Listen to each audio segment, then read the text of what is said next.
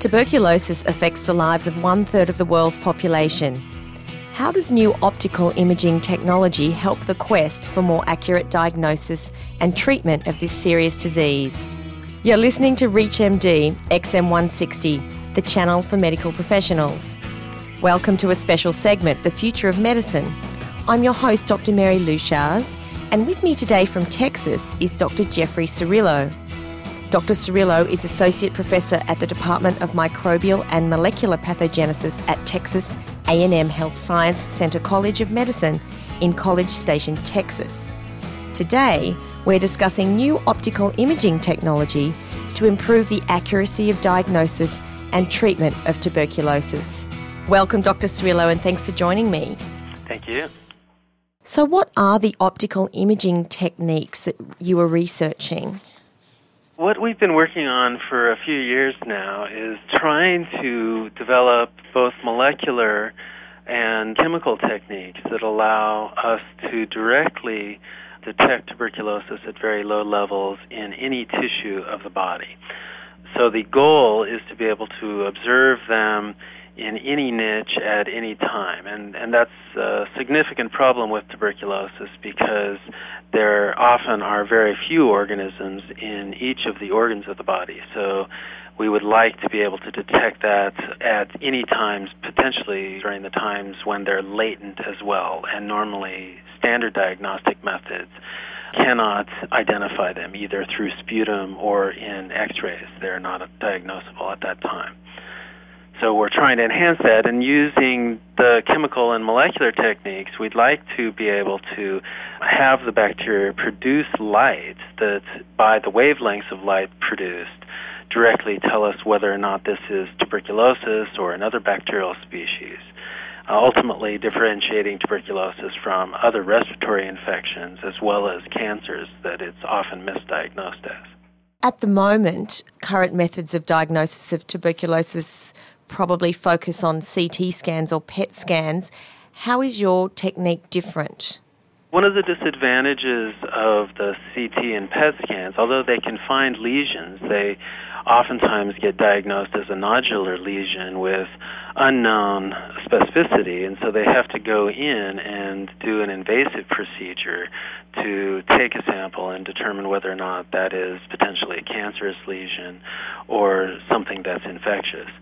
And so this would allow us to directly determine whether or not it's an infectious agent very rapidly. We envision that ultimately we could give patients something to drink and then image them over the course of several hours afterwards, and we can directly take the light that is produced by the patient from the chemical compound that is being metabolized by the bacteria and see that they have an infectious lesion rather than something that is due to improper metabolism in their own bodies. What exactly are the names of the candidates that you're researching at the moment? In terms of the optical imaging techniques, the sequential reporter enzyme luminescence. We're using reporter enzyme fluorescence as well as sequential reporter enzyme luminescence. And can you explain for our physician listeners exactly what that means? What that does is, and both of those techniques are relatively similar, the reporter enzyme fluorescence is the simplest of the two in that what it does is it utilizes enzymes that are produced by the bacteria. So the nice thing about that is that gives you specificity right away because they're not produced by eukaryotic organisms or humans or any animals for that matter.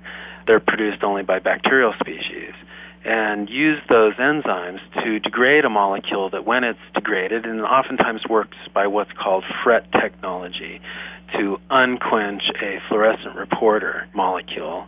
And by unquenching that fluorescent reporter molecule, the molecule then produces a very strong fluorescence. And so that is a single enzymatic reaction. So the fact that it's catalytic allows almost infinite amplification of the signal that could be produced normally. So you're not just detecting based on the number of bacteria you have present or the number of molecules of enzyme, but it catalytically turns over the cleavage of that molecule, so it's extremely sensitive. And so that's reporter enzyme fluorescence, and the sequential reporter enzyme luminescence is just a modification of that. So what's being produced is luminescent substrate, and that luminescent substrate is then acted on by a luciferase molecule, and the luciferase molecule cleaves it again to produce light. So it's 2 rounds of enzymatic amplification, and you can see that that allows for even greater sensitivity on top of the number of substrate molecules that are being produced by the reporter enzyme fluorescence-like reaction using the bacterial enzyme. You go a second step and use a luminescent enzyme to produce another series of molecules. So it amplifies the level of signal twice. So back to the clinical application for doctors who are treating patients, how do they actually administer? Currently, we're administering the molecules IV, but the ultimate goal would be to be able to administer it orally. Obviously, that would be the preferred route of administration. But most of these molecules, because they have very good tissue distribution, could be imbibed orally and be fine. The problem there is obviously stability in the pH of the stomach, and so getting through that environment and having the molecule intact involves doing different compositions. And we really haven't gotten to that point yet. So at this point, we're still sticking with the IV inoculation. Is there any concern over toxicity to the patient? Most of these molecules have already been used in patients, and that's one of the great advantages, is that we're sticking primarily with compounds that either all of the components or most of the components have already been in patients. So we think that this will have very good tolerance in patients because most of those molecules have been thoroughly tested in different animal models, multiple animal models. At this point, we haven't seen any toxicity at any level, and we've used very high levels of the molecules. And in general, obviously, since it's so sensitive, we don't have to use very high levels anyway. So we expect very little toxicity with these. If you're just joining us, you're listening to a special segment, The Future of Medicine, on ReachMD XM160, the channel for medical professionals. I'm your host, Dr. Mary Leuchars, and I'm speaking with Dr. Jeffrey Cirillo. We're discussing new optical imaging technology to improve the diagnosis and treatment of tuberculosis. Dr. Cirillo, how cost-effective are the new techniques that you're developing? I think that it depends on which area of diagnosis we're talking about. Certainly in comparison with radionuclide-based methods like PET and SPECT, it would be less expensive because obviously you don't have to produce the radioactive substrate. We're producing an optical substrate or a luminescent substrate. They're still relatively expensive to produce. The chemistry, the synthesis, and the development involved in making these molecules makes them relatively costly now. But should this make it to the clinics, we expect that they'll be very cost-effective by that time because they'll be being produced in mass quantities. And that's the main barrier, but I think that the imaging technology, so the machines that are involved, also can be a barrier in terms of cost-effectiveness. And PET and SPECT systems are very expensive, but they have multiple uses. And so what it looks like is going to happen with these optical imaging technologies is that they're going to be used for other areas of diagnosis, such as in cancer. And there's currently in clinical trials several different optical systems to assist in surgeries and to assist in doing invasive procedures, as well as to diagnose breast cancer directly through the skin. And so some of these will probably have multiple areas of application, but I'd say optical technologies are still in their infancy as compared to some of the radioactive methods that currently exist. How would you apply these techniques in the developing world where the disease burden of tuberculosis is so large? This is an area that we're looking at right now. Certainly, it would be great to be able to go directly into patients immediately with diagnosing lesions in the lungs. But one of the applications that we've kind of stumbled upon through the course of these technologies, because they're so sensitive and so specific, it appears that they can assist with the diagnostic procedures that are already in place. So currently, the primary method for diagnosis of tuberculosis is to use sputum. And they take that sputum and they put it onto microscopy slides. And an excellent microscopist has to read those slides and determine whether or not it contains sufficient numbers of acid-fast bacilli to diagnose it as being non-tuberculous mycobacteria tuberculosis.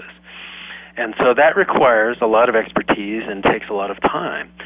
But this technology, since it's light production, we can hook it up or actually put it into tubes that can go directly into a luminescent reader. And there are handheld luminescent readers that are very cost efficient. And so you can, with no technical expertise, diagnose sputum directly with these compounds that we're producing.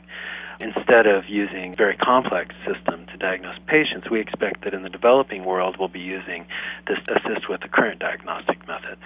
Currently, a diagnosis of tuberculosis can take up to 2 weeks. So how long does this system take? Well, we're able to get a reading on significant numbers of bacteria within 30 minutes. But if they've got a very low burden, so if the sputum contains very few bacilli, it usually takes us about 24 hours. What studies have you and your team conducted as clinical trials, and what were the results that you've seen? We haven't gotten to clinical trials yet. This project has been funded as part of an exploratory project, and so we've mostly been developing the technology since up to this point there has been no method for optical detection of tuberculosis. And so this is the first optical detection method that has been successful in imaging in animals. And so we've shown that this technology works in mice and it works in guinea pigs. And so we're moving it forward now to diagnose sputum samples in diagnostic laboratories here in the U.S., and we expect that over the next few years we'll be able to go into some sort of clinical trial if the technology proves successful. And who are your partners in research? Most of our funding support comes from the Bill and Melinda Gates Foundation. And were other universities or hospitals involved? We have Stanford University Medical School is involved in this research. They do a lot of the chemistry, and some of the technology development has been there. Caliper Life Sciences has also been involved, a company that's based in Alameda, California. We have collaborators and consultants at Methodist Hospital here in Houston, and we have collaborators at Washington University School of Medicine in St. Louis. There's one question I also wanted to ask about the fluorescence. Does it require the patient or the test subject, whether it be an animal or a person, to go into a dark room? Some of these would potentially require that, but the cameras that they're currently using for clinical trials, they're actually in a room that is lighted, and they seem to be sufficiently sensitive that they basically use a shield that blocks out extraneous light, so they don't have to actually be in a dark room, although that may make it the most sensitive, and we're considering different options for that. But yes, it's an interesting question whether or not that would work out well with patients, if they would like that or not. And if doctors want to know more about this technology or your research, what's a good website or a good source of information they can go to? Most of this research hasn't been published up to this point, but they can go to the Texas A&M Health Science Center website and they can find out more about recent developments, because we have a website within theirs under the Center for Airborne Pathogens Research. Great. Well, my thanks to you, Dr. Cirillo, for being our guest today. We've been discussing new optical imaging technology to improve the diagnosis and treatment of tuberculosis. I'm Dr. Mary Leuchars. You've been listening to a special segment, The Future of Medicine, on ReachMD XM160, the channel for medical professionals. We welcome your comments and questions through our website at reachmd.com, which now features our entire medical show library in on-demand podcasts.